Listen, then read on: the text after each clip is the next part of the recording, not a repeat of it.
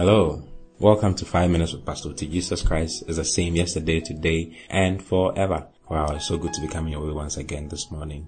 I have some few things to share with you which I believe will really help you go the way God wants you to go. Hallelujah.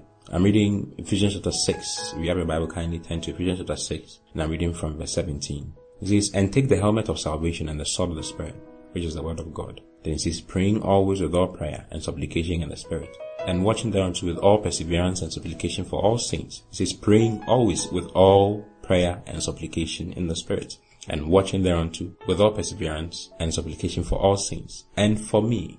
Paul says, "And pray for me." Hallelujah. Today I'm talking about pray for us. It says, "And for me, that utterance may be given unto me, that I may open my mouth boldly to make known the mystery of the gospel, for which I am an ambassador in bonds, that therein I may speak boldly as I ought to speak." Hallelujah. He says, pray for preachers, pray for people who preach the gospel, people who share the gospel with you.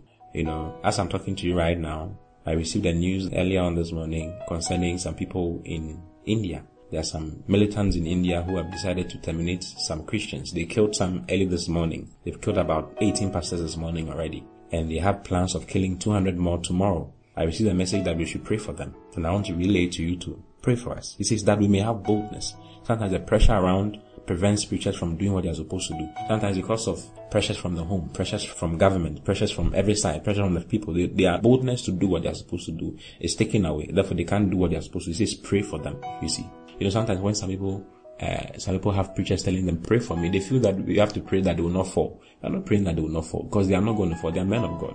They are preachers, you see. But pray for them that, first of all, that they will have boldness. Then in 2 Thessalonians chapter 3, and I'm reading from verse 1, Paul is talking again. He says, "Finally, brethren, pray for us. Pray for us. Pray for us preachers, that the word of the Lord may have free course and be glorified, even as it is with you." That it will have free course. Pray that the word of God that we are preaching will have free course, and that it will be glorified, even as it has done with you. Then he says, "And that we may be delivered from unreasonable and wicked men, for all men have not faith." You see, that we may be delivered from unreasonable and wicked men. Let me read the Amplified to you. It says, "Furthermore, brethren, do pray for us, that the word of the Lord may speed on, spread rapidly, and run its course."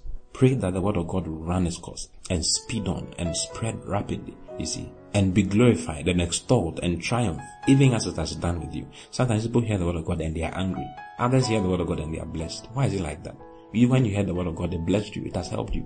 It is helping you, and you're making it known to others. But sometimes some people hear it and they are angry. They hear something, we preach the word of God, and they are angry and they want to kill, they want to destroy. It may not be happening around you, but it's happening to a lot of people around the world. It is not happening to you, and it's not happening around you, so that you can be in prayer, you can stand in prayer, you can supplicate for all those who are having that problem. Hallelujah. Then verse 2 says, "And that we may be delivered from perverse, improper, unrighteous, and wicked, actively malicious men."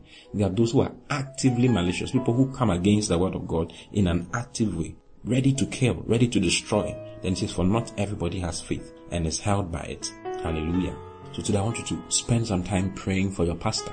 Pray for all the pastors around the world. All those ones that you think are not correct, pray for them. Your duty is not to say how incorrect they are. Your duty and your responsibility is to pray for them. The Bible says to pray for all of them that are in authority. It includes men of God. Pray for them, that they will have boldness, first of all. Pray for them, that the word of God that they share will have free course, that they will have understanding into the word, and be able to make it plainly known to others as they have made it known to you. Pray that they will be kept safe. Their lives will be kept safe. Pray for other saints too, because if you remember in Ephesians chapter 6 where we started from, he said pray for all saints, because there are saints who are going through a lot of persecutions, going through a lot of tribulations. You are having a wonderful time, sleeping and being okay. You have a regular meal, you are okay, everything is fine. The other believers who don't have it like that. And God has made you comfortable for you, in order for you to be able to pray for the others. So pray for the others. Kneel down today and just begin to speak in tongues and begin to pray and make intercessions and make supplications for other believers and preachers, especially preachers, because they are the ones who stand at the forefront, that will have boldness, that no government will be able to pressurize them, because there are governments who are pressurizing people all around the world. There are people in Saudi Arabia who cannot speak because of government. There are those in China who can't speak because of government. They can't make the word of God known to others because of the government. There are people in other places because of some other religions around. They can't do what they are supposed to. They can't speak the word of God as they're supposed to. Paul says, pray for us. that the word of God may speed on, spread rapidly, and run its course, and be glorified, extolled, and triumph, even as it has done with you. And that we may be delivered from perverse, improper, unrighteous, and wicked, actively malicious men, for not everybody has faith and is held by it. Pray for us, my brother. I love you very much. I'll see you again tomorrow. Until then, God bless you. Bye-bye.